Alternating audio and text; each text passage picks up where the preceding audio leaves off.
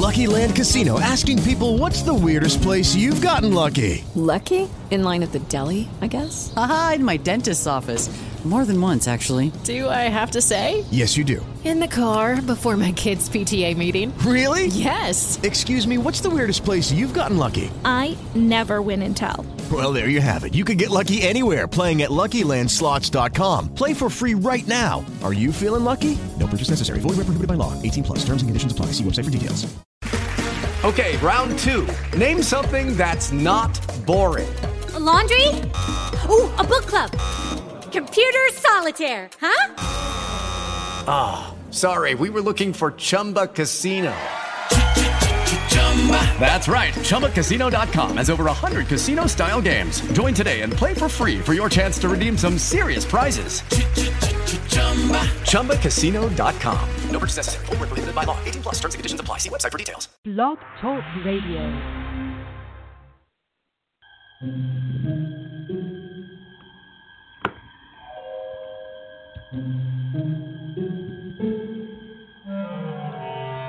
Archangels, ghosts, and Bigfoot, oh my. It's just another night for Supernatural Girls.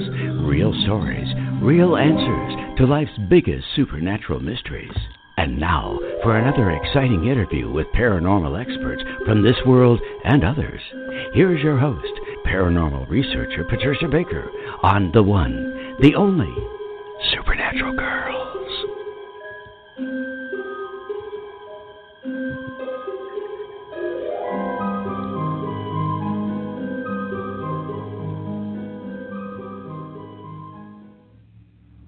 Welcome, everyone, to another exciting episode of Supernatural Girls Radio. I'm your host, Patricia Baker. I am here with my co-host, all the way from Tucson, Patricia Kirkman. PK, how are you tonight? Frustrated. Can't figure out why I'm hearing you twice. Oh, my gosh. Here we go again. Good. Now, who's breathing into the microphone? Don't tell me we have yet another visitor. Oh, that might have been me. You told That's me to you. Okay. Was it me this time? Okay. We have a great guest tonight who just popped in, and his name is Mike Clelland, and we are talking about one of the most fascinating topics in the UFO field tonight with Mike. It is all about owls and UFOs and synchronicity, and so we're going to get the whole lowdown from Mike in just a little bit. But first, we have to check in with you, PK, and find out about the numbers. What is going on? The numbers are driving everyone crazy. Okay. People, difficulty sleeping, that's no question about that. But everyone do remember that this month is a review of this year. We're facing ourselves coming and going, whether we like it or not. And it is a bugger. Today, we also are, as I said, overly tired. We don't know quite what to trust, what not to trust. There's secrets are popping up in different areas, or things are being made known behind the scene, but we won't be able to figure it out probably for the next day or two. But there's a lot going on, and I just don't even know where to start. It's just frustrating as the devil. Every one of us are facing what's been going on all year, and if we could fine-tune some of it, we can pull some of these things together and get it off our plate before we go into next month's issues, which is going to start looking at the coming year. But this month is going to really be a bugger because everyone is overly sensitive, which makes them sometimes insensitive. So we've got a lot of things coming. And God help us with what's going on in Washington, because they've got a lot of secrets that we really don't want to know. I mean, it's just crazy. Wow. Outside of that, life is good. Yeah, other than that, there are no problems in the world today. Okay. That's well, right. so this is a good heads up. We need to be aware of all of this. And, you know, it's funny you should mention feeling tired, because I normally don't feel tired. Today I felt exhausted. And it's like, wow, where Everybody is this does. coming from? It's a 7-day. So I have plenty of company. Okay. Sit down instead of stand, you sit. If you can lie down instead of sit, you lie down. And if you can spend time by or around water, you're going to feel great. Unless you're in the part of the country that's drowning with everything. I mean, This is just ridiculous. Yeah, we have fires, we have floods, we have all kinds of things going on. Our friend George, he called tonight. They're having a hurricane down there in the Gulf Coast where he I saw is. that. And he said that the winds are unbelievable. There's tree limbs down everywhere, but luckily he's safe in his new house, and that's a good thing. So, yeah, that's it's for sure. That weather for has sure. gotten more violent. But anyhow, well, with all the winds that we've had here, I've lost part of one of my big trees out front are gone, and you'll go down the roads and you'll see trees that have been uprooted right out of the ground because we're not used to this much water. That's right. And it's That's okay. Right. My poor garage is half drowned. I tell you. Oh no, you're underwater. Well, that's not good either. Oh gee. Well, change is everywhere. That's for sure. Oh, yeah. And last week I want to mention this because you and I had quite a strange experience on the air with our guest, Christy Robinette. She's a psychic medium, and she had a little bit of a tag along, we think, because during the show, we kept hearing this very noisy, squeaky chair. And you and I thought it was Christy's chair because we're very attuned to any extraneous noise in the room. We make sure that we're not the source of it. And so in the break, I said to Christy, can you change your chair out because it's really noisy. Every time you move, we hear these loud squeaks. And then she really shocked me when she said, it's not me. She said, I'm sitting in a straight back dining room chair. So that's when we knew we had a visitor. And also, after the show, we had some phone calls from listeners who said, by the way, we heard demonic voices in the background of the show. And it was low and gruff and fast. So we had a few phone calls from listeners like that. And then after the show, I took a photograph, as I often do, in the room because sometimes things show up, and that devil head showed up. Definitely a devil's head. Very clear. And I posted it on our Facebook page. If you haven't seen it, go to our Facebook page, Supernatural Girls on Facebook. Take a look. There is no mistaking what that is. And we're glad that it's not here with us tonight. But it did make an appearance. That's for sure. Make an appearance and made himself known. So we did reach out to Christy after the show. We let her know she should do some clearing and kind of get rid of that thing, whatever it is. But these kinds of things, it's so fascinating on our show. We're a little different than other shows. We don't just talk about the paranormal. We live it. And it happens regularly. But true. Yeah, it happens regularly on our show. So anyways, take a look at that photo on our Facebook page. And we do have a little bit of very interesting paranormal news tonight. Well, there was another sighting of a UFO. Seems like they're everywhere lately. And this one, where was this one? North Carolina skies that picked it up. And it was videotaped. Take a look. Again, that is also on our Facebook page. We found it on Mysterious Universe, which is a great source for paranormal news. And so there's that photo and video. And you know what, though, PK? That one looks like one of ours. Well, you said that earlier today, and I was looking at it, too, and I have to agree with you. I think it's one of our guys playing games with the rest of us. Yeah, I think so. Because we did have a gentleman on the show who talked about some of the undercover stuff that's going on, and that we do have our own UFO type crafts, and they usually send them out to be tested. What did he tell us? Thursday night was their testing night. He said if you see a UFO on Thursday night, it's probably one of ours. And I didn't catch which date this one appeared on, but it did look like it could have been one of ours. We'll see. And then the other story that you need to go to our Facebook page to see is about the little blue men. I mean, this is the cutest little story. Was pretty cute. It's adorable. Yeah. And this was written by Brent Swanser, and he reported about this little blue man that showed up to these children after a lightning strike. And these kids kept trying to get closer to this little blue man, and it looked like he was wearing a one-piece suit, a tall-brimmed bowler-type hat, and a black belt, and he was carrying a black box in the front, and he had some type of a strange blue beard. which could have been a breathing apparatus. The writer has reminded that's what I noticed. They said like the beard split in the front where it could have been the breathing app. And I'm just thinking to myself, a little Smurf with a part in the middle. Yeah, cute as that. So they could never get right next to him because he would always move 20 feet away. But they kept trying to get closer and closer to him. And they went and told their teacher that this is what they saw. Of course, she didn't believe them. But she had them all separately write down their accounts and draw what they saw. And they all said the same thing and drew the same thing. And I tend to believe children who tell these types of stories that they are giving an accurate account to the best of their ability. And then there was another story of a young girl who also saw the same thing. But here's the kicker. Her mother saw it and her father saw it. So this thing showed up in the parents' bedroom.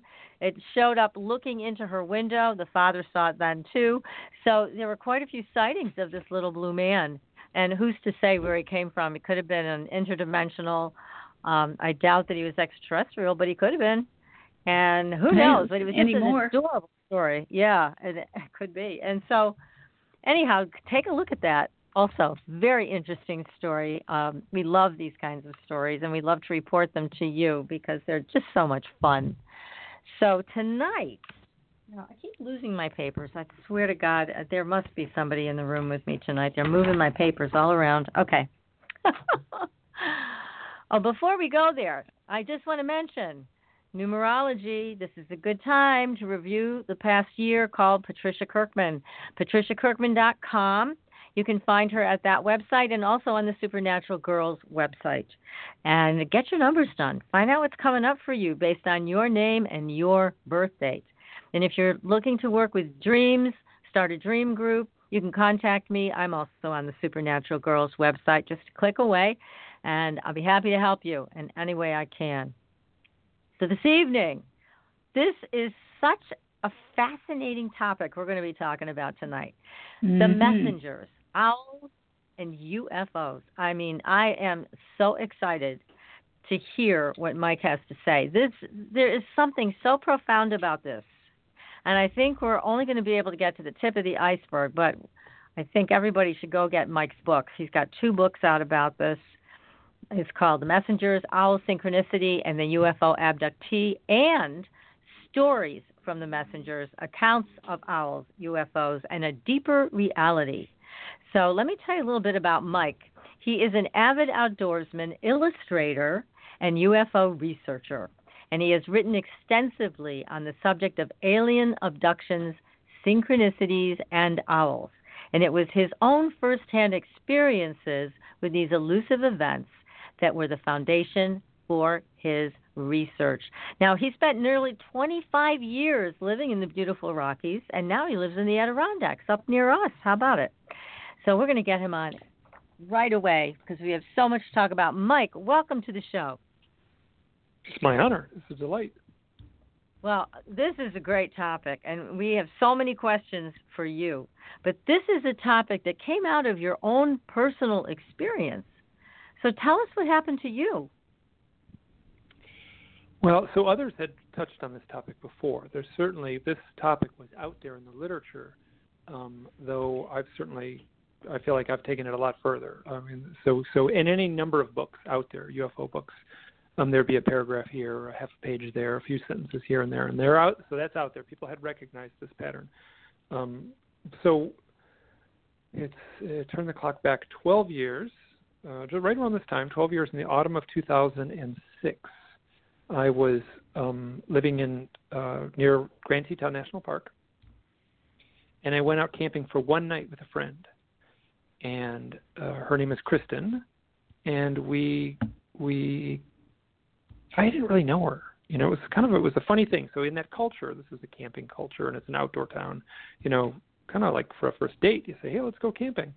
So that's what we did. We went into this beautiful spot in the mountains, and I teach a form of lightweight backpacking. So I was like, we could go with very light backpacks. There was no rain in the forecast, so we went without a shelter, and we simply slept out under the stars. So as the sun was setting, I'm going to add a couple details to this. As the sun was setting, Kristen was talking. And I thought to myself, wow, this is really interesting. I didn't expect this. She was saying something that I felt was really profound. And in that moment, an owl flew over. And then a second owl. And then a third owl. And for the next, I think, like couple of hours, as the sun was setting and the stars came out, we watched these owls fly around. They would land on branches near us, they would swoop down over us, and they were there for the 2 hours. And when we actually laid down to go to bed, it was all dark by then, the sun was fully down, we would lay on our backs and look up at the stars. Now this is at like 10,000 feet in the northern Rockies. The stars are mind-blowing. And as you're looking up into the big purple sky there, the stars would be blotted out for just 1 second as these owls would fly past our faces very low. Now owls are very quiet. There was nothing to hear, so it was so remarkable. A few days later, so we left the mountains the next morning. And it was like, hey, that was really cool. And then a few days later, we go in a different part of the mountains, and this was a totally different camping trip. We were only camping for one night. We did it again, I think, 4 days later, and sun was setting, and I said, let's go hike up to the top of that hill just to get a view of the sunset. So we did. We walked up.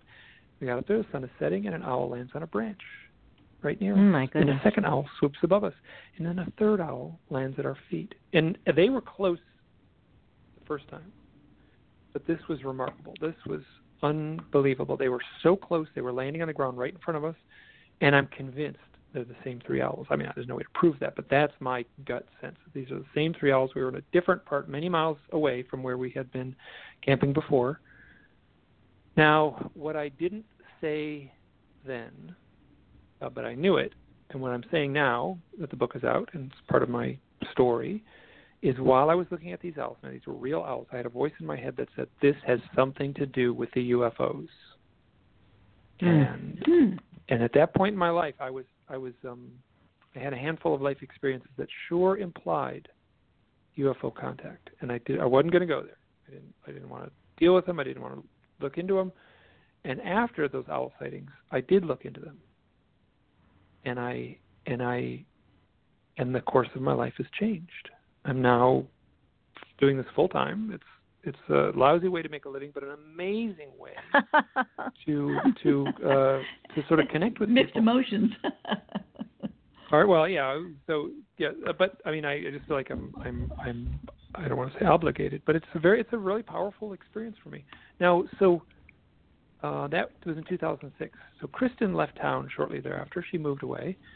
She was only working there for a summer job, and then I started a blog in 2009, and the very first story I put on the blog was the story I just told about those owls. And after I posted it in 2009, I got a hold of Kristen, and I said, what were we talking about? I remember you were talking about something very profound, and it made an impact on me. What were we talking about the very first night when we saw those very first owls? And without skipping a beat, she said, I remember exactly what we were talking about. I was giving my deepest, most heartfelt definition of what God means to me. Now, that took this already kind of mystical experience, and it sort of pushed me off the cliff. And I say this to people. This is a funny way to introduce myself, but I say this to people, and I mean it, and it's true. Between about 2006, beginning with these owl things, into about 2011, 2012, I bet you I spent 95% of my waking hours wondering if I had gone insane. I was having so many synchronicities. The synchronicities were coming so fast and furious. I was seeing so many owls. If I had a synchronicity, some powerful coincidence, a meaningful coincidence, if I pulled on those threads, they were somehow connected to owls or UFOs. And so this is when I really started writing about it and trying to make sense of it. And I was doing it in a very public way, which is kind of nutty when you think about it. I was putting it all online immediately. So, very brave thing to do, Mike. Good for you. Brave, I don't know, brave. I think maybe like foolhardy might be a better term. So here was the beginning of a great exploration with owls and UFOs and abductees. Well, there's no UFOs in the story, No, not yet. So that came later because you said you had to look at your own experiences, right? And you did have some type of alien experience. Well, so in my youth, when I was about 12 years old, I saw what felt like a close-up craft outside a window. A friend of mine saw it too. I made a drawing that night, which I still have. And that would have been in 1974. I'm 56 now, and I would have been about 12 at that point. Also in 1974, I was walking home from a high school football game with a friend, and we both saw like what I felt was like a weird flash in the sky. Like the sky lit up orange and then click, turned off again. And then when I got home, my parents were angry at me, and I knew exactly what time it was. I wanted to be home in time to see a television show called Kolchak the Night Stalker, which started at 10 o'clock. And I was going to... yes, one of my favorites. Yes. So, great show. 10 o'clock on Channel 7. Great show. And so I was probably home around 9:30, but it wasn't 9:30, it was 11:30. So I was about an hour and a half late. Tough to know exactly. 2 hours, between an hour and a half of 2 hours of missing time. It's impossible now to really come up with a good answer how would have been. And then now that was when I was 12. Now 15 or so years later, I was 30, and I was living in rural Maine, and in the winter, and I woke up in the middle of the night, and there was a bright light shining through the window, and I sat up in bed, and I looked out the window, and there were 5 spindly gray aliens with big bald heads and big black eyes walking towards the house, and they were backlit by this bright light. And I was as calm can be. I don't understand it. I should have freaked out. It felt like everything, like all emotion, all sensation was like sucked out of the atmosphere around me. Like it wasn't just me that was calm. Everything was calm. The air was calm. My vision was calm. It's a weird sensation. It was dreamlike. But at this point, I don't think it was a dream. So I heard a voice in my head that said, "Oh yes, they're here. Now is the time to put your head on the pillow and shut down." And that's exactly what I did. I went right to sleep. Click, I was out. And then the next morning, I never even bothered to look and see if there were footprints in the snow. Oh, my goodness. That was in my background well before the owls. So I felt like I was primed a little bit to, that was what was simmering under the surface, those memories. Like I could tell all those stories. I could sit around a dinner table or a campfire and just say, "Hey, I got a funny story for you," and share those stories just like I did now. And I wouldn't have taken the next step. Like, what does that mean? What does that imply? I wasn't going to go there. I had a curious experience, and I knew that much, but I wasn't going to go the next step until the owls, when I started looking into my own experiences in 2006. So the owls have led you further down this path. And did you ever undergo hypnosis or anything to retrieve memories from those 2 events? Well, there's been more than those since then, yeah. So I have attempted hypnosis a few times, and actually quite recently, just a week ago, I attempted hypnosis. I'm not really ready to talk about that yet because it's the experiences are a little like I don't trust them. What emerged? So, but what I can share a few things. Okay. But yeah, so very little emerged from the hypnosis sessions. One thing that emerged was a very strong sense of knowing. When I was Bud Hopkins, going back to 2008, hypnotized me about the event in 1993, where I was looking out the window in Maine where the 5 beings were. He asked me, like, what do you sense? What are you feeling?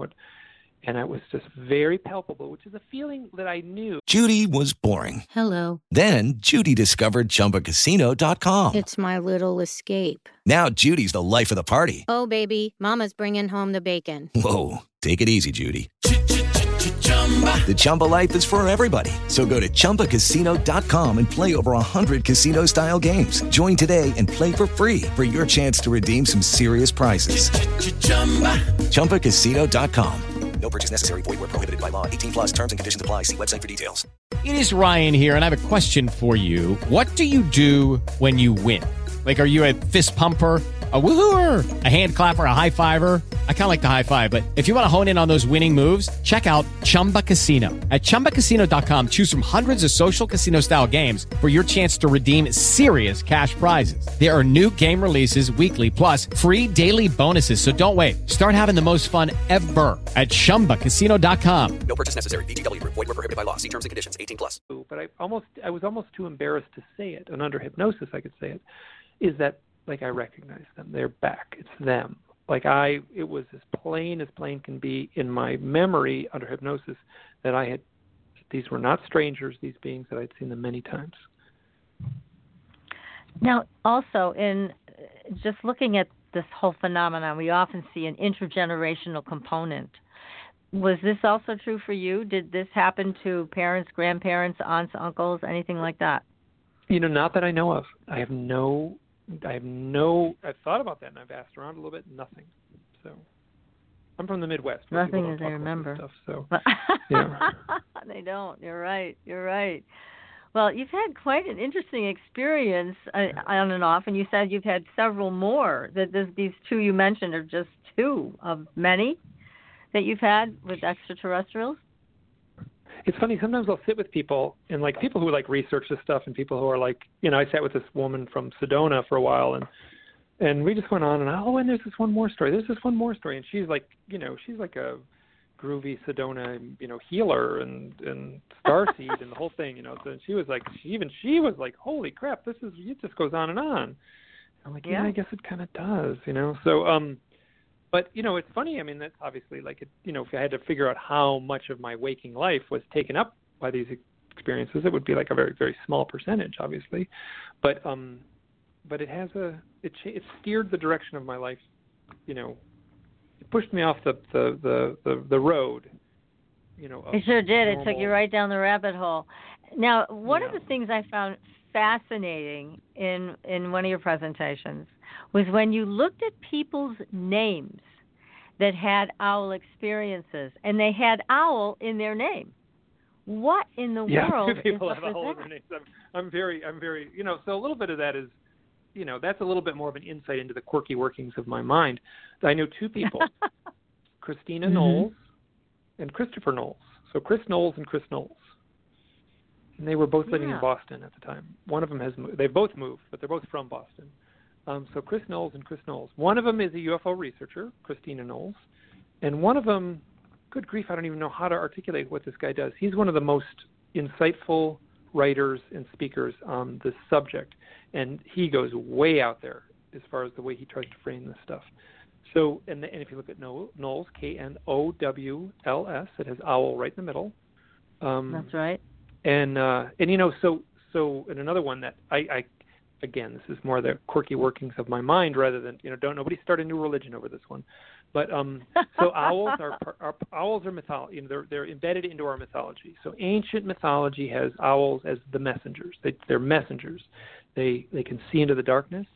They can fly into other realms. They can fly into the land of the dead, to the land of the ancestors, to the land of the gods, and that's flying at night, right? So any ancient man would have seen the owls fly at night. That all over the world, that turned into flying into the other realm in all the world's traditions, mythic traditions. Now, they have to return with a message. I mean, that's the next logical interpretation. So the owl doesn't just fly off. He comes back with a message.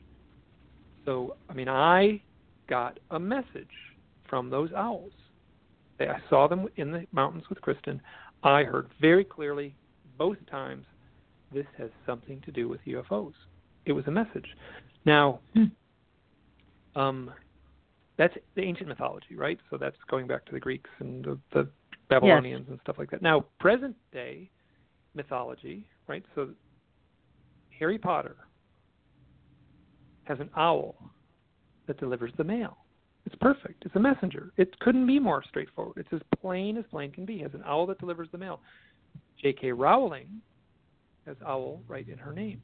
Right in her name. Wow, that is just incredible. This is a little. This is. Don't nobody go out there and start a new religion over this one. But but it's the kind of stuff I pay attention to. Those little threads. I take note. Yeah, and it makes sense too. I mean, maybe there's an owl tribe, and having it show up in your name like that makes you a part of it. It's fascinating. It's just fascinating what you've uncovered here. Yeah, but it's not in your name. How strange is that? Well, I mean, it's all strange. So I mean, I've given up on trying to categorize how strange is strange. Some of them was. So my story at the beginning, right? So those owls in the mountains. There's really not that much. That's not much of a story when you get right down to it. A guy goes camping with a friend. They see some owls. They go camping again. They see some more owls. The end. Right. But it changed the direction of my life. It sure did. It sure did. Well, these are powerful creatures, and to be able to go back and forth between one dimension and another is astounding. And so, but you said that their whole purpose is to deliver a message. Well, I like mythology. I think that there may be a grain of truth in this. So, but there's so many different interpretations of owls. I've heard Native Americans talk about owls being also deception. So again, we in our culture talk about the wisdom of the owl, the wise owl. There's just a lot of very different perceptions of the owl. I told Patricia that I had not seen an owl close up until a couple of weeks ago. And then I have one huge one that flew out of the tree, and I was stunned at how wide the wingspan was. And it keeps coming back now, and it sits on one of the shelvings of the it's like a motorhome carport type thing. And he sits on the rail there periodically, and then he'll take off. And as long as nobody disturbs him, he'll sit there for ages. And my granddaughter went absolutely crazy about seeing him and wanting to get close, but he just took off. But she was stunned when she saw the wingspan on him, as I was. Now, so here are a couple questions. So you said a couple weeks ago, when did you contact me to say you wanted to do this? Couple weeks ago. I'm not going to open my computer. Couple weeks ago. Yeah, a couple weeks ago. Isn't that interesting? Yes.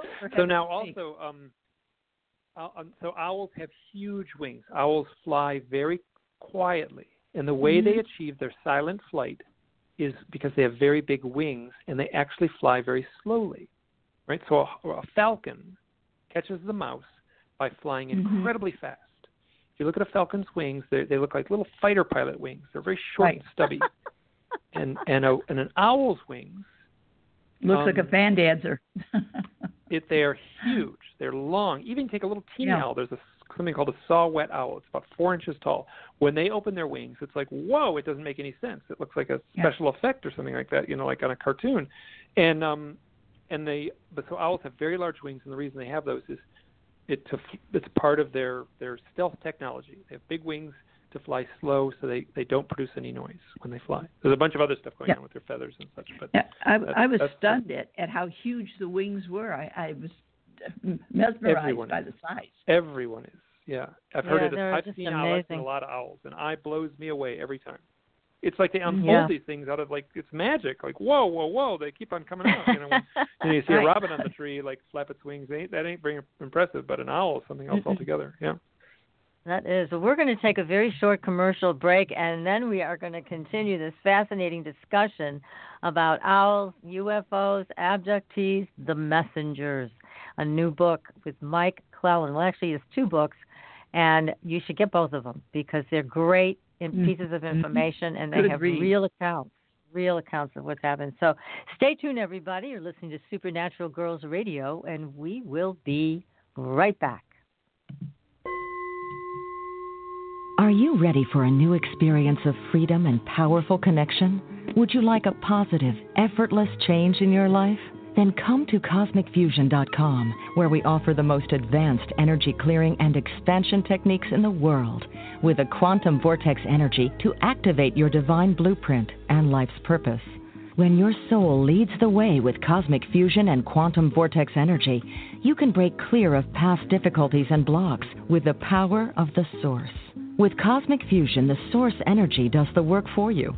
It's easy and effortless. Listen to our free meditation right from our Cosmic Fusion website, the Cosmic Code Meditation. Sign up for one of our interactive webinars today. Come to Cosmic Fusion, www.kosmicfusion.com. micfusion.com to experience an effortless awakening and transformation. Are you ready for an upgrade? Are you ready for a new experience of living in the fifth dimensional magic and powerful connection? Then visit CosmicFusion.com today. CosmicFusion.com.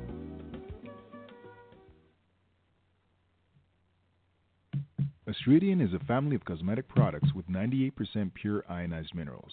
We combine our science with a blend of essential oils to nourish and take care of your skin's health. How does it work? All Astridian products contain the proprietary redox technology, having the capability of simulating an ionic zinc-copper superoxide dismutase effect. This free radical scavenger currently in your body has been diminished by toxins and the daily stresses of life. It is a perfectly balanced mineral complex that all $200 an hour dermatologists, their professors, and ancient history have proven. Redox technology is a process of reducing the skin's oxidation by transferring electrons from a radical state to a stress-free normal condition. Oxidative stress is a form of cellular aging, and as science has proven, a precursor to disease. The free radical theory of aging states that organisms age because cells accumulate free radical damage over time. Damaged cells are not beautiful, but healthy cells are. The Astridian family is presented in 4 different uses that cover unique benefits to your body. They are the Essential Anti-Aging Series, the Multivitamin Series, Sports Series, and Professional Series. Regain your youth with the power of Astridian. Visit www.astridian.com and inquire. Use the code SUPERNATURAL and receive a 10% discount on your first purchase. Astridian, the beauty of being healthy. Your property tax. Lucky Land Casino, asking people, what's the weirdest place you've gotten lucky? Lucky? In line at the deli, I guess? Aha, in my dentist's office. More than once, actually. Do I have to say? Yes, you do. In the car before my kids' PTA meeting. Really? Yes. Excuse me, what's the weirdest place you've gotten lucky? I never win and tell. Well, there you have it. You can get lucky anywhere, playing at LuckyLandSlots.com. Play for free right now. Are you feeling lucky? No purchase necessary. Void where prohibited by law. 18+. Terms and conditions apply. See website for details. Bill, have you seen it lately? It's frightening. Your property taxes are going up while your home value is going down. It's time to fight back and win. For the real truth about the property tax system, get attorney Pat Quintilian's book, Are You Getting Screwed on Your Property Taxes? How to Find Out and How to Fix It. Attorney Quintilian answers all your questions and gives you the facts you need to fight a property tax bill that is spiraling out of control. You'll also read about what happens to property owners who don't check their property records, only to find out too late they're taxed on square footage, fixtures, and even buildings that they don't own. Is this happening to you? Learn your rights. Buy attorney Pat Quintilian's book today. Are You Getting Screwed on Your Property Taxes? How to Find Out and How to Fix It. Available on Amazon.com. Welcome back, everyone, to Supernatural Girls Radio. I'm your host, Patricia Baker. I'm here with my co-host, PK, and our terrific guest tonight, fascinating, Mike Clelland. And he is the author of 2 books. They're both excellent. The Messengers, Owls, Synchronicity, and the UFO Abductee, and Stories from the Messengers, Accounts of Owls, UFOs, and a Deeper Reality. So let's see, Mike, where do we go from here? You've got so many wonderful stories to share about people that have seen owls. And one of them in particular I'd love for you to share with our audience, which is the one about the person who saw the owl and it was really an ET. And I forget if it was a man or woman, kept hearing in their mind, owl, owl, owl, owl. Please tell that story. I think that's fascinating. This is a friend of mine, yeah. This is so. This is a woman. Her pen name is Lucretia Hart, and she has a website called At Spiral's End, and it's worth looking at this website. It's an amazing website. When she was 19 years old, she was working in a summer camp for girls. Now, she had already had a lot of experiences at that point, and they always happened at night. So, and she knew it was like these contact experiences. She was aware of it. But she was working at this summer camp, and she was walking like basically between 2 buildings, right? So it's in a forest, and there's some buildings, and there's a path to the next set of buildings. And she leaves one set of buildings. She's walking through the forest. There's a little clearing there, and she can hear the girls like playing in the background, right? So that she's not far. She's not deep in the woods or anything. And she turns this corner in the trail, and there's a gray alien standing right at the edge of the trail. And she looks at it, and it looks at her, and she hears this reverberating echo in her mind, like this. I mean, so these beings, by all accounts, have this sort of mind control. And she startles it, and it looks at her, she looks at it, and she hears this voice go, owl, owl, owl, owl, owl, owl, and she watches it turn into an owl. Hilarious. Oh, for heaven's sake. And then it turns and runs into the woods. Now, yeah, so that now what that falls into is less the real owls, and that's what's referred to in the UFO literature as a screen memory. And the implication is that, she saw it, and her story, implies that the gray alien didn't turn into an owl. It's her perception that it influenced her mind to think she was seeing an owl, right? She saw a 4-foot-tall owl turn and run into the woods. Now, what's very common is someone will say, like, oh, I was driving home at night and I had a big owl on the road, and it sure was weird. And then when it was about 4 feet tall, then I got home, and golly, it was 2 hours later than I thought it should have been.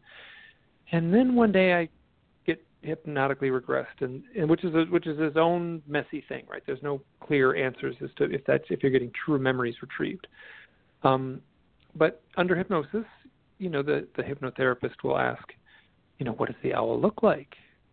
And the observer will say, well, it's got a big bald head and these big black eyes, and it's wearing a tight-fitting spacesuit, and it's got long, skinny fingers, and I don't think I was looking at an owl.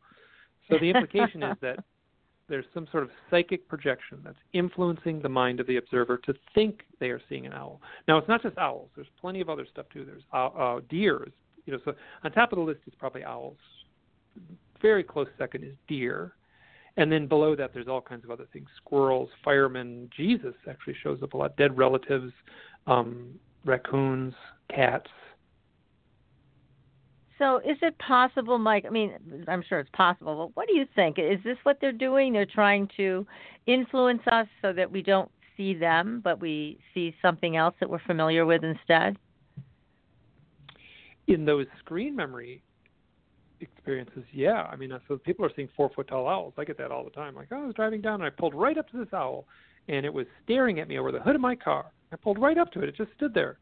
And let me tell you, you can take the smallest car in the world and take the biggest owl in the world, and that owl ain't going to be able to look over the hood of the car. So, good point. Yeah, so that, yeah, so what I'm, at this point, what I'm much more interested in is the real owls. People who are seeing real owls. I got people take pictures, like, oh, here's what's really common. This is what's very common.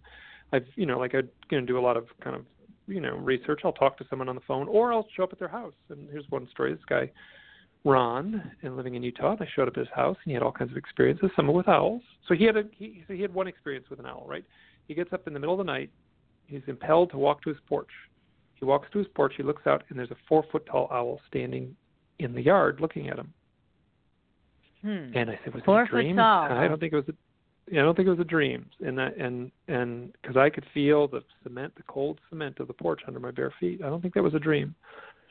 So and then he also, after I left, like I'm driving away, it's nighttime and such, and he gets back to me and he says, just after you left, an owl flew in the garage, and he took a picture of it. And it's a real owl. It's a little owl, a little, great horned owl, a little compared to 4 feet tall. So yeah, so this is what I'm much more interested in. Is the owls showing up at what I refer to as highly charged moment, real owls showing up at highly charged moments. And I know some UFO researchers who will have none of that. They don't want it. No way. The owls aren't part of it. They're owls. There's certainly screen memories where people think they're seeing an owl. But my sense is that people are having experiences with real owls, and that's the side of the equation that really floats my boat. I get fascinated by it. So you prefer that? Well, here's an example of something where I don't have an answer to this one.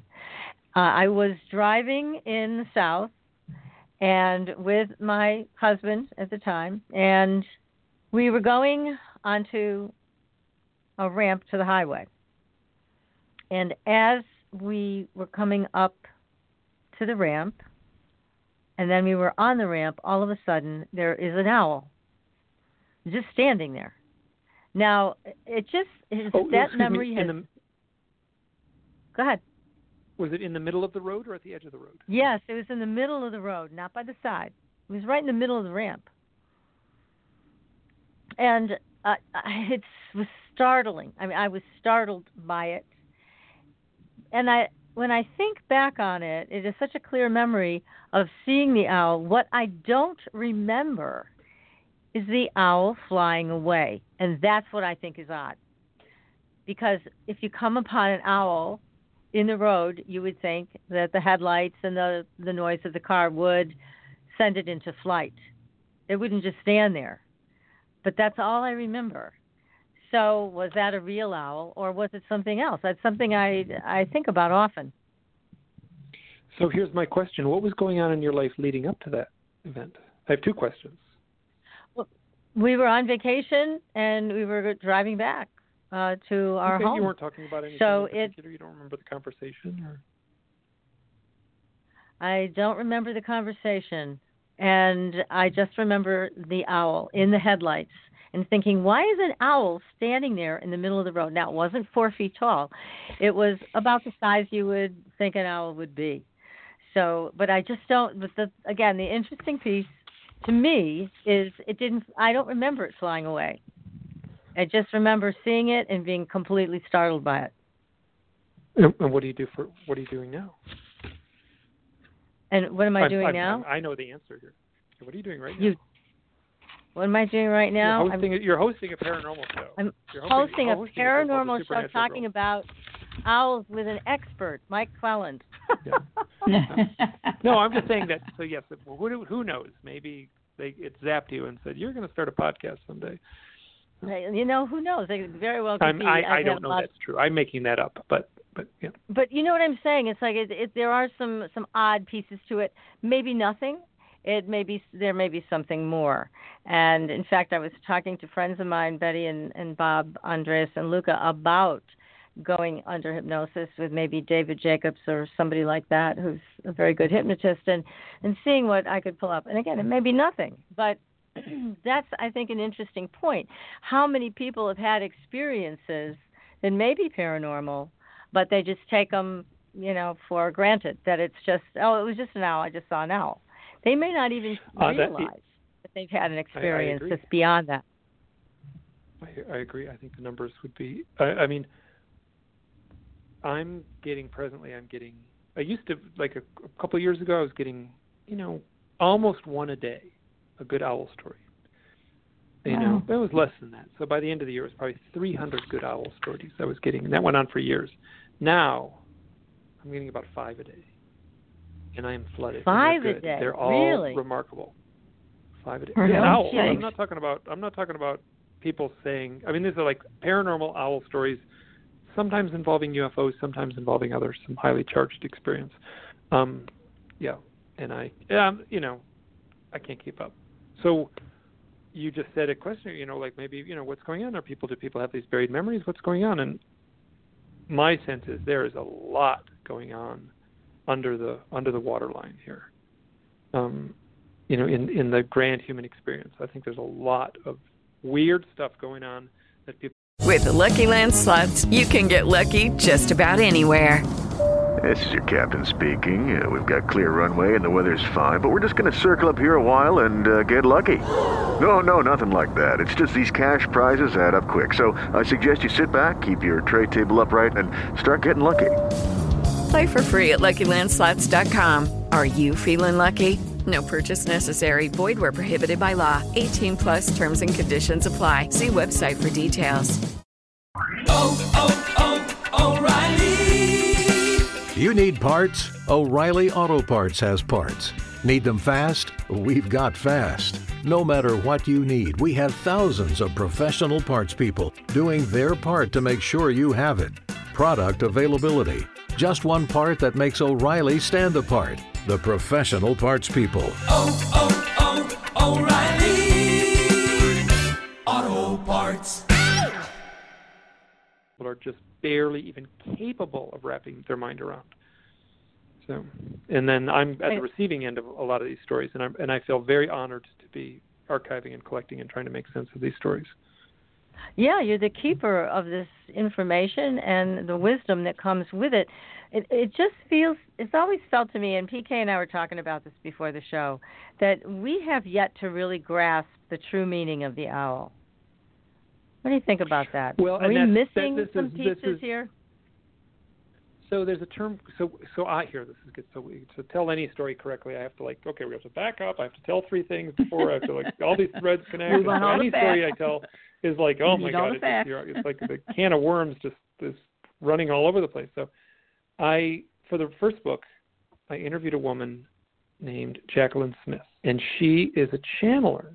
She's an animal communicator. She also channeled this big, beautiful book called, I think it's called Spirit Animals, or I think that's what the title of it. And she, channeled a dolphin and a butterfly and a dog and so this is, but she also channeled an owl. And I read that part of the book and I was like, wow, this is pretty good. This is pretty good stuff. And she was very clear. She wasn't channeling an owl. She was channeling the spirit of an owl, like the collective spirit of an owl. So this is pretty grand stuff. So she was walking on this path every day. She saw this owl, and finally one day she said, do you have anything to tell me? Basically, do you have a message? And this dialogue in her mind, and she wrote it all down. So I contacted her by phone because I was like, I got to hear about this. And first thing I asked her, so what are you doing these days? And she said, I'm working on my third book. And it's like, oh, what's your third book about? It's like, well, it's about my UFO abduction experiences, my UFO contact experiences. Okay, so there's one more. Like every person I talk to is like, well, what are you up to? I'm like, well, I'm writing a book, or the number of people who have this UFO contact thing that sort of emerged in my life is bizarre. So anyway, I'm talking with her, and I'm so glad I recorded this conversation. And she explained how she was channeling the owl and everything like that. And I said, hey, listen, if you see that owl again, you ask for me because I want to know what is going on with all these owls. What is up with the owls and the UFOs? And she was talking for a little bit, and then all of a sudden her voice got a little halting, and it changed, and she was speaking quieter. And I was like, holy, she's channeling. She's channeling right now, and I'm recording it. And she said, I don't have the quote in front of me. I'm doing it just from memory. She said, humans see in archetypes. We see symbols. We see archetypal symbols. Within our human genetic memory bank, within our DNA, is stored a deeper meaning for symbolic things. The owl, the meaning of the owl is stored in our memory bank. It's an archetype. And it was I actually wrote it down, and so I didn't do it very good here, but it was about the best two-sentence definition anyone could give for an archetype. And I mean, that's tough, right? You take a philosophy student at Harvard and say, give me two sentences. Give me the definition of an archetype. And I don't think you're going to top her definition of it.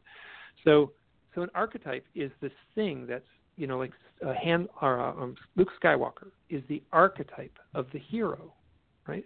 And that the Star Wars was based on the writings of Joseph Campbell. The term archetype comes from Plato. He said it was that we have a pure knowing about a thing, right? So a chair, there's a pure knowing of what a chair is. Carl Jung took it further. He said that there is a collective unconscious, like a hive mind where we all share this same internal knowing. That's what she said. She said it's embedded in our DNA. We have an internal knowing of the archetypal meaning of an owl. Now, it's a slippery slope to go the next step and actually say what that archetypal meaning is. But I can say is that when she said that, every puzzle piece in the mystery clicked together for me. It was like, it's like I was struggling with an answer to why owls. Click, it's an archetype. Everything matched up. So you asked the question, what does it mean? What is the deeper meaning of owl? If this is a tough way to say it. It's an archetype. But an archetype of what? What's the deeper meaning of that that's individual my question. archetype? An archetype of what? Well, this is where, so my sense after having done all this, owls show up at initiation events. If you're a shaman and you're being initiated, owls will show up, not 100%, but owls show up during shamanic initiation. And there's other things that are shaman-like where owls show up. So owls show up at initiations. Owls show up. I've been saying owls are an alarm clock, right? They are saying, wake up. That's what they did to me. I spent the next 6 years thinking I'd gone insane. That was the wake-up process, right? So I was seeing so many owls.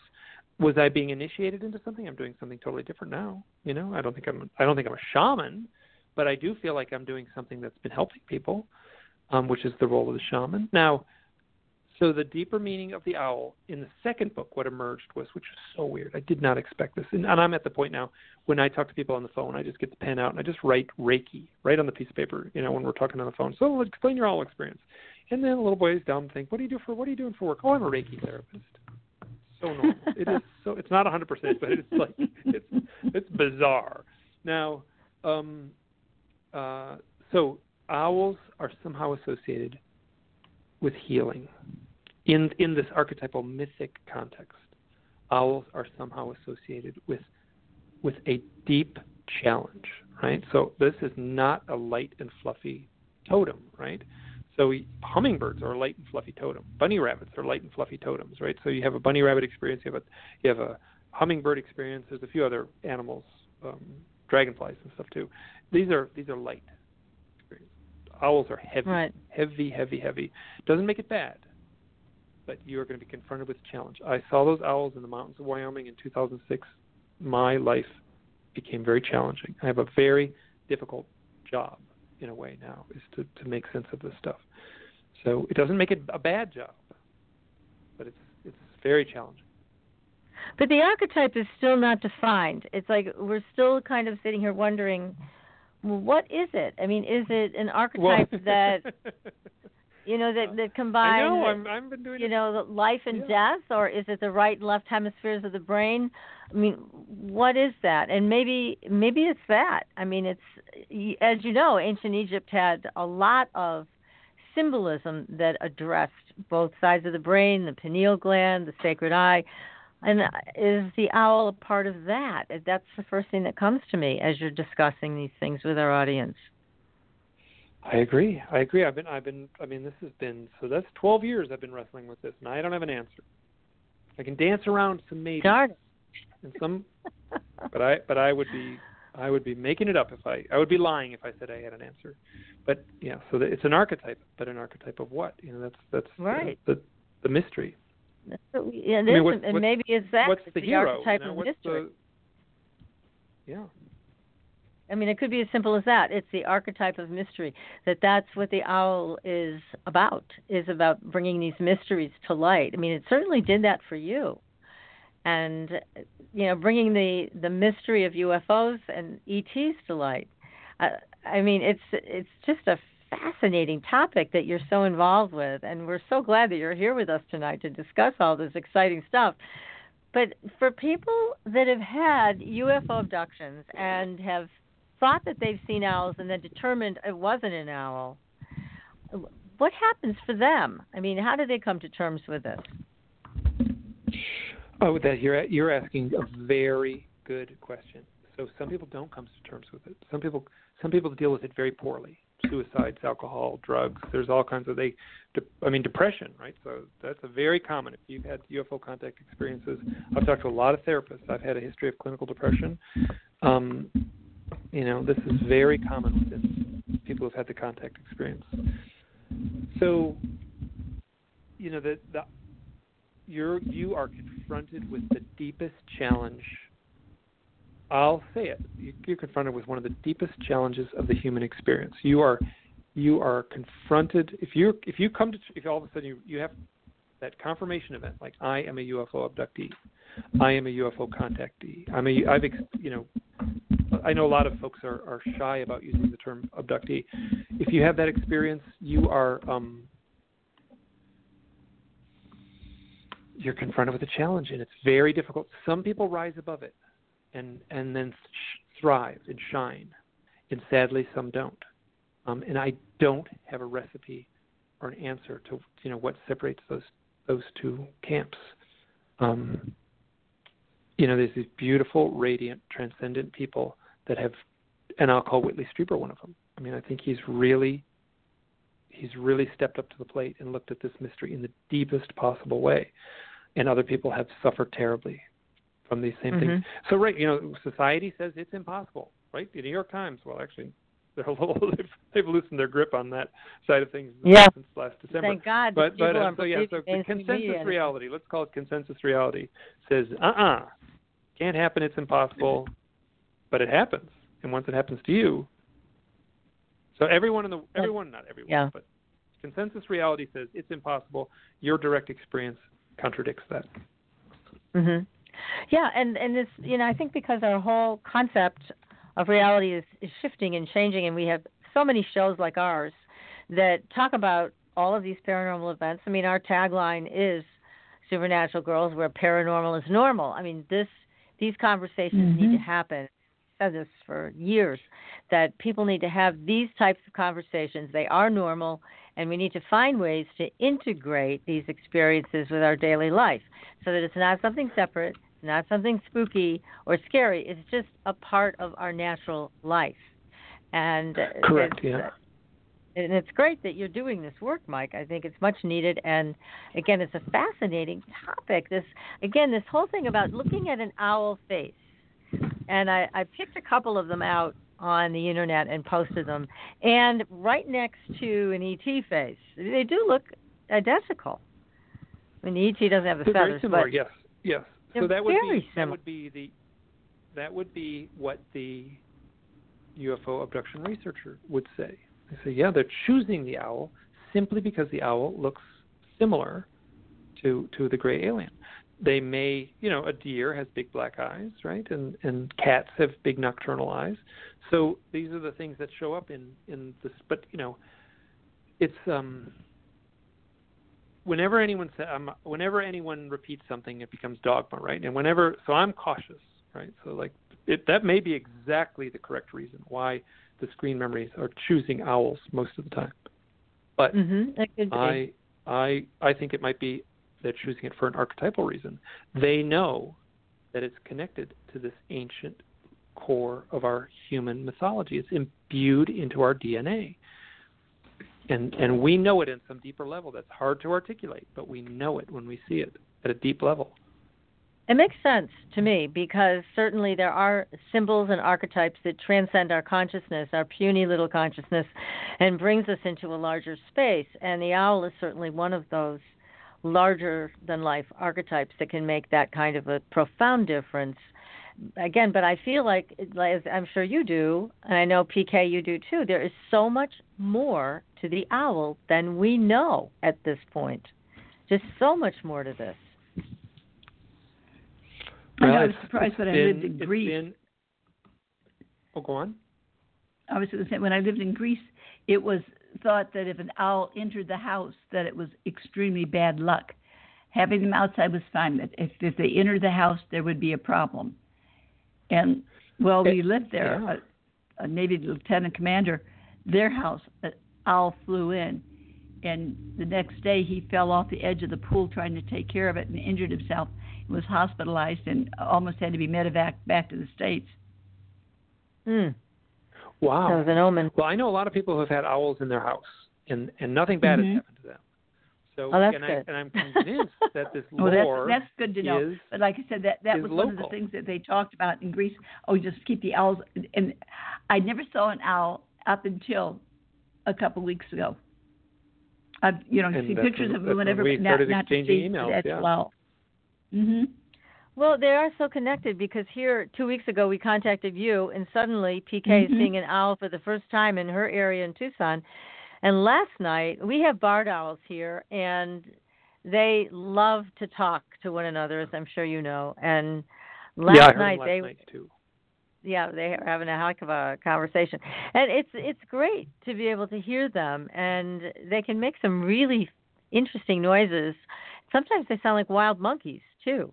And when I first moved here, I thought I was in Africa because that's exactly what it sounded like. They had seen a white dog I had, and it just drove them insane. They were just ecstatic. about this white animal because they could see it easily, and they were thinking, "Oh, good, here's something to eat." Thank God they didn't get them. But they're just so there's so many, there's so many aspects to these owls. But I was able to learn how to make that same sound, and so I can go outside at night and call to them, and they will call back. So they're very simple like that, yeah. Yeah, I love that. It's fascinating. And again, I just think that there's a lot. I think this is just the tip of the iceberg with owls. There's so much to it. And I'm hoping that you're going to get to the bottom of this, Mike. I really hope you will, because we want to know. Well, that's not my goal. Very I've interesting. I think if that was my goal to get to the bottom of it, I think I'd go crazy because what I've had to do is like loosen up my requirements or my needs. I was struggling desperately, and there came a point. This is a funny story.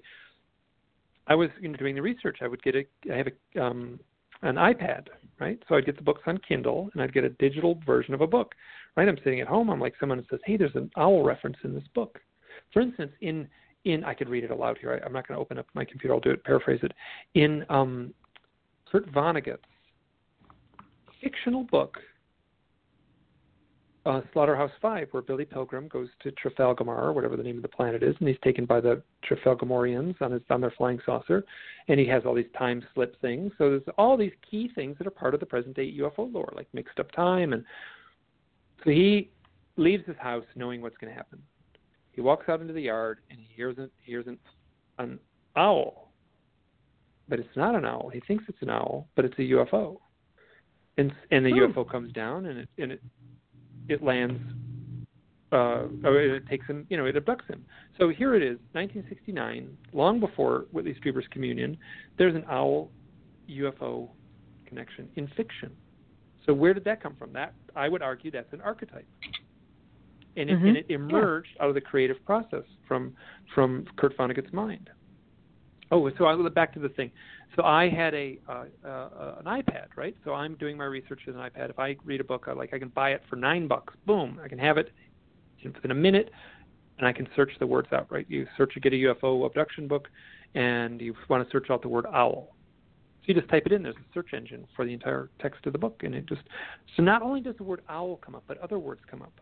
And if you're like a philosophical book or a book, kind of steeped in, mechanical imperialism. The word knowledge shows up a lot, right? So I have to I'm not interested in knowledge. I'm interested in the owl.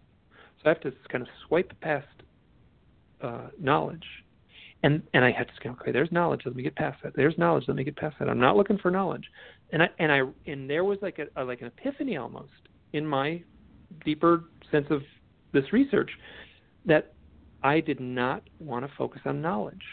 I was moving past knowledge to get to the owl, and that defined my research from that point on. I have to loosen up my definition on what reality is in order to better wrestle with these things. People have told me some flipped out stories, and all I can do is say, here's the story that someone told me, and then share it as accurately as I can. If I was clinging to knowledge, right, I would say I can't put that story in the book. It's too crazy. But I do put them in, and there's a pattern in these outlying stories. What is the pattern? Tell us about that pattern. So here's something that was happening. Stories would show up. I'd get one story on a Monday and the next story on a Tuesday. I haven't told this story in a long time. I got a couple different versions of it. On Monday, I get a story, and there's a woman named Susan Kornacki. I've been waiting to talk to her for a long time. She's an abductee, or experiencer. I think she would choose to not use the term abductee. She's had direct UFO contact and retrieved without hypnosis, all kinds of experiences in her life. She was at a Easter party. This is these mythic elements, Easter Sunday. She's at this. Actually, she was having weird feelings going up and down her spine. And then at this party, it was like boom. Like she said, it felt like a Tesla coil going off. She was all of a sudden confronted with this wild, unimaginably strange feeling rushing up and down her spine and up through her head. She said, I got to get out of here. So she leaves the party, and her husband and daughter are at the party, and she goes home. She was living in Massachusetts at Easter, springtime. She goes and lays down in the hammock in the backyard, right, just to try to chill out and try to make sense of what she's feeling. As soon as she lays down, an owl lands on so the hammock's tied between two trees. An owl lands on one tree, and then an owl lands on another tree. So the tree that connects her feet to the hammock, an owl lands there. The tree that connects the head to the hammock, an owl lands there. And they start talking back and forth to each other, and she feels this energetic rush going up and down her body, right? So these owls are hooting. She's in the middle. This rush is going back and forth. I can't help but think of like a electronic component on a circuit board, right? There's three components, two owls, and this thing in the middle. Susan Kornacki is the thing in the middle, and the energetic rush is going. It's like her batteries are being recharged by like a positive and negative owl.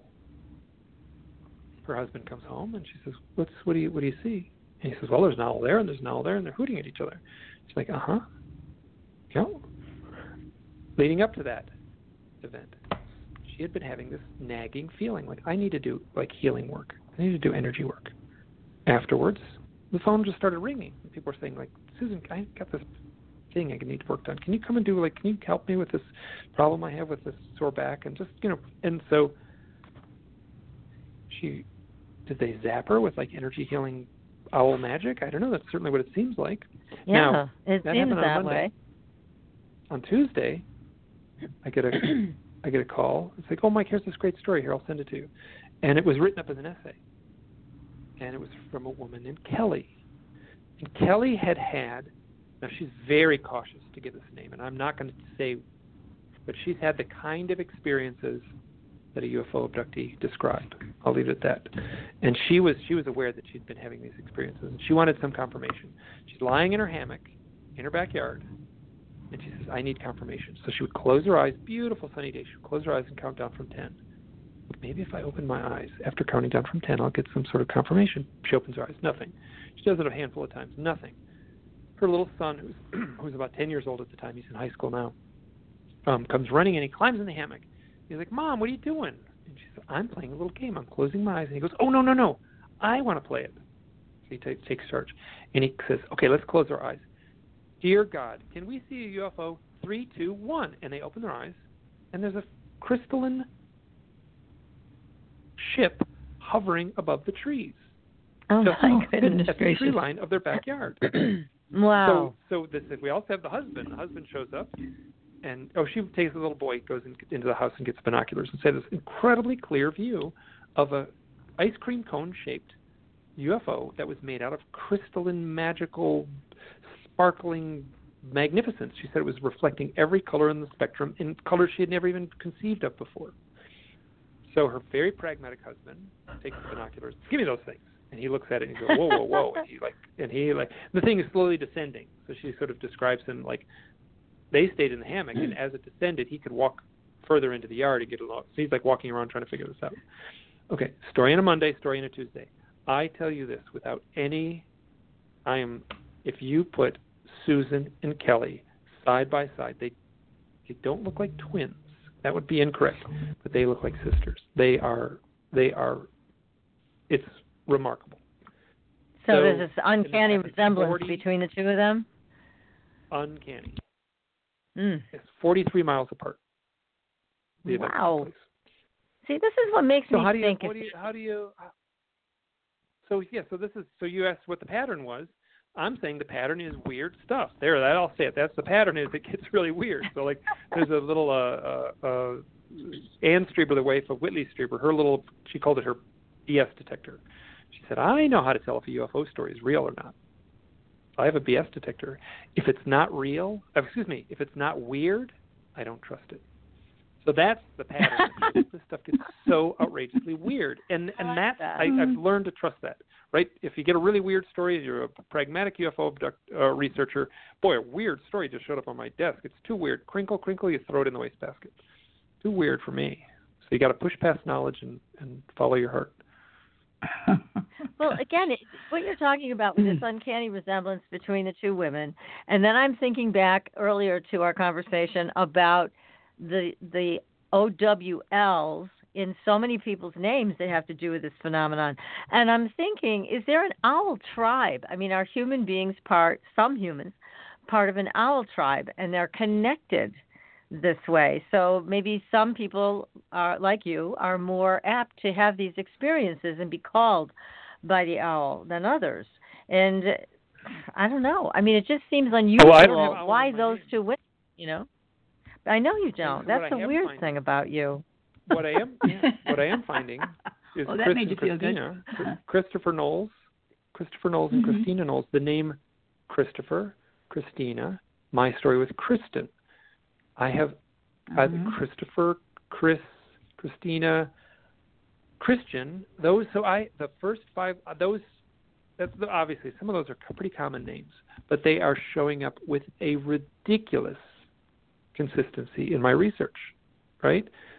I mean, Mike, John, and Jim are the first 3 most common boys' names, and I'll tell you, I got more Chris's than Mike, Jim, and John. Now, the first 5 letters of those names, it doesn't get much more mythically charged than Christ. You know, so that's right. Like, this archetypal stuff is emerging, right? Susan Kornacki, Easter Sunday. I have another person who people have called that I've had other people come in and say, oh, that was a Kundalini awakening. That's the definition of an energetic rush up the spine, shooting off the top of your head. Right. Yes. And then I know another UFO abductee, same day, Easter Sunday, 2010, had a Kundalini awakening. Totally in Chicago, 900 miles away. Same day, Kundalini awakening, Easter Sunday, 2010, both UFO experiencers. You were talking about Christine and Chris. Oh, go on. The name Chris and Christine is such, they're all extremely sensitives. Okay? Those names, extremely sensitive. Yeah. And what about, PK, what about OWL? What does OWL in the numbers add up to be? The O is a 6, the W is a 5, and the L is a 3. So actually, you've got a 5. It's all about change when you're looking at it, because the 9. Yeah, but with the Chris or Christine, any of those, they're all extremely sensitive, and they feel a lot of. And there's more of a feminine side to them as well. And I will say that the owl is a much more feminine creature, right? So in mythology, right? So Zeus and Jupiter had the eagle, right? So that's a masculine. It's out in the daytime. Right. It represents the sky. It hovers and flies in the sky. The eagle is a masculine image of the daytime sky. The owl is a feminine image of the nighttime sky. So the owl is a very feminine image. Mythologically, a lot of bird woman goddesses in like ancient, they've the first little pieces of artwork that were made out of pottery and clay often picture oftentimes pregnant, but a bird woman goddess. Mm-hmm. Well, and also, the PK, sun you said is the symbol of the day.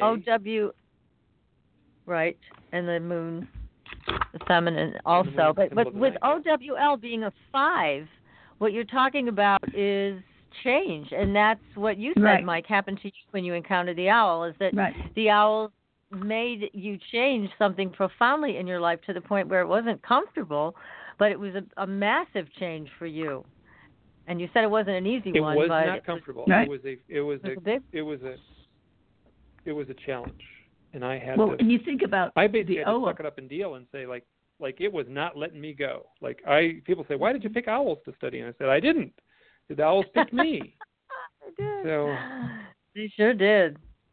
Oh my God, this is phenomenal. Here's a quick story. This doesn't have anything to do with UFOs, but a woman. She's now grandmother, happy grandmother. And during her teenage years, which would have been in the early 1970s, she was very depressed. She was going to commit suicide. She got in her car, and she had a spot picked out in the woods, a little turnoff in the woods. And she was driving there at night, and in the car she had a hose and a pillow. She could lay her head on the pillow in the back seat and bring the hose into the car. And she was turning into the spot. Driving down the road, she was about to turn into the spot where she was going to park her car. And this owl flies right up to the windshield, and she describes the owl hovering for about 15 seconds, and they locked eyes. Now, I'm not sure an owl can hover for 15 seconds, but that's the way she describes it.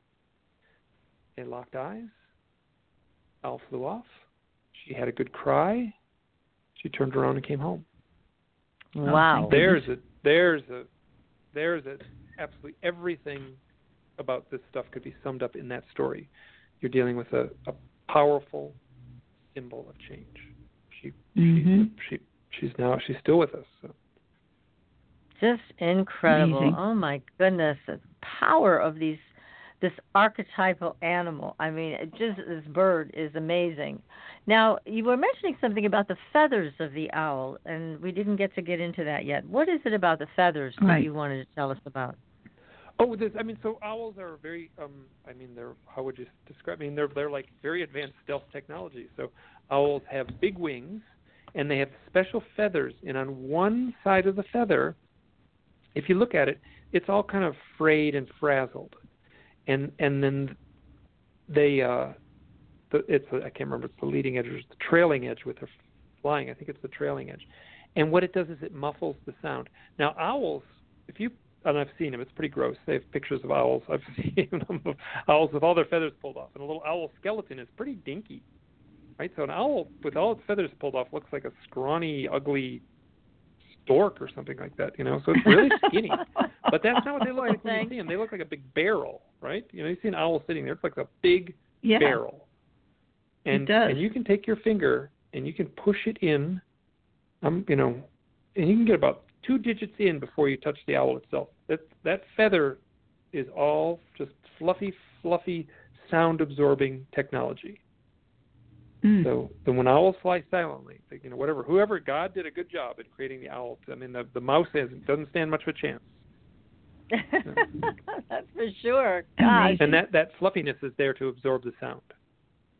Are they heavy-footed though? Someone said something about when they walk. If say like they land on a roof and you hear them walking, they said that they're very heavy-footed. Is that true? Well, it's interesting because some owls do spend time on the ground, but most owls they'll only be on the ground when they catch a mouse. They'll fly right up to a tree and eat the mouse. So owls actually look kind of funny when they walk. So and some owls do spend, burrowing owls always spend a lot of time on the ground, and then there are no trees in the far north, so the snowy owl spends a lot of time on the ground. But I don't know if they're heavy-footed, but what I've also talked with a lot of people who have held owls, they're very light, because it's the illusion is that there's this big heavy thing, but most of that's feathers. So if someone gives you a leather glove and lets you put an owl in your hand, they're pretty light. That's something. They're magical in so many ways. They really are. So what other stories have you heard that are more of the paranormal variety, Mike? How many? What are we going with? So we can run this on till tomorrow or something like that? I don't know. I got a lot. I got more stories than your show can possibly. I know you do. Story. Let me think for a second. So here's one that I love telling. So there's a friend of mine named Ben. He has had, again, I'm not the guy to call anyone a UFO experiencer, but he tells the kind of stories that a UFO experiencer will tell. He has a missing time event, and he was driving with his kids, and they were coming home from a birthday party, and all the kids and the neighbors' kids were all in the car, and they like, his name is Ben. Ben, tell a story. He says, here, I'll tell you a story. He says, what the heck? I'm going to tell some of my weird paranormal stuff. So he tells a handful of stories, and he tells it kind of playfully for the kids. But he's driving, and he's like, realizes, it's the first time I ever told these. I don't tell these. And then the culmination is a missing time event. So he finishes the missing time event part of the story. Just as he gets to the punchline, and I was missing time, whoosh, an owl flies right in front of his windshield. Oh, my goodness. Here's a guy telling his first time telling his stories to anyone, pretty much. I guess he's shared it with a few people, but really basically coming out of the closet to his kids. And an owl flies in front of the windshield. It happens simultaneously. Story, boom, owl. Good grief. All at the same time. So later, he takes his kids out for a hike in the woods. And this owl is laying in a tree, and they walk past this owl, and the owl watches them walk past. The owl flies along the path and lands in another tree. And the kids walk past them, and like it's the same owl. And then they watch it fly along the path, and they pass it, the same owl, repeatedly. The kids loved it, and Ben was freaked out. Ben was kind of freaked out. I bet he was. That night they go home, and he says, "Okay, I'll go upstairs. I'll read you a story." And they go, "Great." So they pull a book out at random, and they hand the book to him, and he reads a story called "Say Boo." I feel really proud that I could put this in the. It's footnoted. I got the footnote. This little kid's book in my text. So the story is about Ben the ghost, and it's Halloween is coming, but Ben has like lost his voice. So he, instead of saying boo, like he goes up to a cow, and instead of saying boo, he goes moo. Right? You get how this is going for a little kid's book, and he can't scare the cow, and he goes up to an owl, and he's going to say the punchline of the thing, but she doesn't get to it. The punchline is he would go up to the owl and say, he wants to say boo to scare the owl, but he goes, who? Now, before he gets to that line, the line in the book is, Ben is reading it aloud to the kids. The line is, and then Ben looked up in the tree and saw an owl. And bark, bark, bark, the dog's going crazy downstairs. So he runs downstairs. That's the last words he said. He runs downstairs, opens the back door, and there's nothing out there. And he looks up in the tree and sees an owl. But the last words he spoke were, Ben looked up in the tree and saw an owl. He gets down there. He looks up in the tree. Actually, it was a pine tree. Ben looks up in the pine tree and saw an owl. He looks up in the pine tree and sees an owl. During the back and forth correspondence that Ben and I have, right? So I'm writing it. It's not my story. It's his story. I got to tell his story accurately. And we go back and forth. He's like, well, one little thing, correct that part right there. So we go back and forth. He was great to work with. And then as we're doing this, he goes, you know what? I got these two stories. They're the same story. One is me finding my voice. I'm driving the van. This is a profound moment for him. I am finding my voice. I'm speaking my truth. I'm finding my voice. Like he was unable to say that until he told the kids, whoop, an owl flies by. The Ben the ghost can't find his voice. And he's looking for his voice. And then he goes down. So that's the story in the little kid's book is the same story. Someone who's lost their voice. Now I just think so. There's a story with no UFOs in it. But there's all this synchronicity. Has everything to do with powerful synchronicities. Powerful synchronicities. And his outlook had changed. He now tells these stories. He's talking about these things in a more public way than he would have before. Because of my writing, because he was reviewing my written text. Incredible. Wow. See the power of all this. Now, there was a movie a while back called The Fourth Kind, and it was about abductions, UFO abductions that were taking place in Alaska. And the owl had a prominent role in that movie. I'm sure you must have seen that. Oh, yeah. Now, so that movie, my sense is, so that was touted to be a real story, and it was fictitious. That was a publicity stunt. They had in the beginning they said this is a real story. Well, I'm all for a good publicity stunt for like a B-grade scary movie. Now, they had obviously read the UFO abduction lore. It's all over the place in the books. As I said before, a sentence here, a paragraph there, where owls show up in the context of UFO contact. So they didn't have to invent that part of the story. That was already part of the literature. So my sense is they mined the they just pulled out from the existing literature that owl thing. And yes, owls are super creepy. There's all kinds of every movie that has this creepy scene at night has an owl hooting off in the distance. So that's you're right. The archetype too. I believe me, I keep track of it. It's and then I'm very self-aware of UFO movies. Like E.T. there's owls that show up when E.T. The little E.T.s are all collecting their little mushrooms and stuff like that at the beginning of the movie, and they all hear an owl hooting off in the distance. Oh, you're right. And they all stop and they listen to the owl hooting. It's like 3 minutes into the movie. Yep, I remember that. Wow. Well, there's so much of this. But again, I'm still left, Mike, with the thought that there is so much more to this. Just more than I can even wrap my mind around at this point. Well, I think there's my sense Go is ahead. it's more than we're capable as humans. I think we're stuck on this side of some grand divide, right? Mm-hmm. The mystery is on the other side, right? So maybe God can understand the mystery. Maybe after we die, we can understand the mystery. But right here, in this meat costume that we're wearing, we cannot truly understand, right? Maybe a shaman in a village in Brazil could explain it with a little more clarity. But I mean, the shaman in Brazil is going to explain it a little differently than the shaman in Siberia or the shaman in southern Arizona.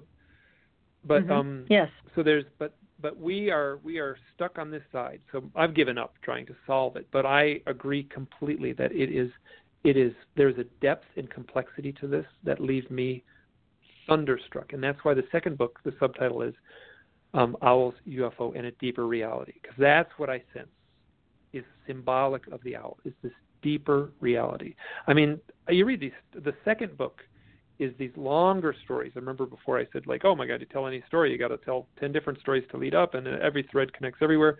The goal of the second book was to tell these very complex stories and include every detail I could, just to give people an idea of the complexity of these stories.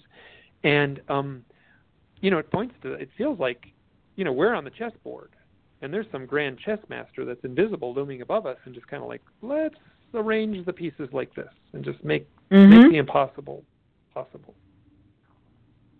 Yes, I think you're right. And so there's been a lot of talk about that we are just a computer simulation. So there's a lot to be said about who's pulling our strings and who's doling out little pieces of the truth, just a little bit at a time. But you have done a great job in bringing this to our consciousness, to our awareness. Mm-hmm. Now, what if somebody wants to get a hold of you and share their owl story? What's the best way for them to do that, Mike? Well, so at this point, you said earlier I was known as the owl guy. I mean, if you're anywhere in the world, I just got an email from Romania yesterday. A great, amazing, beautiful story from Romania. Oh, good. If you're anywhere in the world and you sit down at your computer and you had oh my God, you had an experience with an owl and a UFO, you run into the house, you Google owls, UFOs, my name is the first thing that comes up. And then you scroll down and down and down, and it's about the next 15 things that comes up too, is all me. So if anyone in the world's had an owl and UFO experience, they're going to find me within about 2 mouse clicks. And, okay. And right on the top of my website, it says, I want to hear your owl stories. And so you can just... Oh, great. My website is, the easiest one is MikeClelland.com, and that's kind of a place to take you to the other website in a way, which is hiddenexperience.blogspot.com. Okay, MikeClelland.com, that's the easy one. And also the names of your books, The Messengers, Owls, Synchronicity, and the UFO Abductee, and Stories from the Messengers, Accounts of Owls, UFOs, and a Deeper Reality. The great books, everybody. Go out and get them. You will be transfixed by this mystery. And, Mike, we can't thank you enough for coming on the show tonight. Please let us know when your next book is out. We're going to have you back because we're going to keep going with this one. It's a great, great topic. And thank you so much for all of this information tonight. It's been terrific. Good. I'm delighted. So next week, everybody, we'll be back. We're going to be talking with our buddy Nick Redfern about some very strange stuff going on. Nick's on top of it all the time when it comes to strange cryptids. He's going to be talking about parasite type of cryptids and things that are, we're going to have to get into this one big with Nick. So anyway, everybody, we'll join you next week again, and we'll see you on the Blue Highway. Until then, take care, everybody. We'll see you soon. Thanks for listening. Tune in next week for another radio adventure with Supernatural Girls.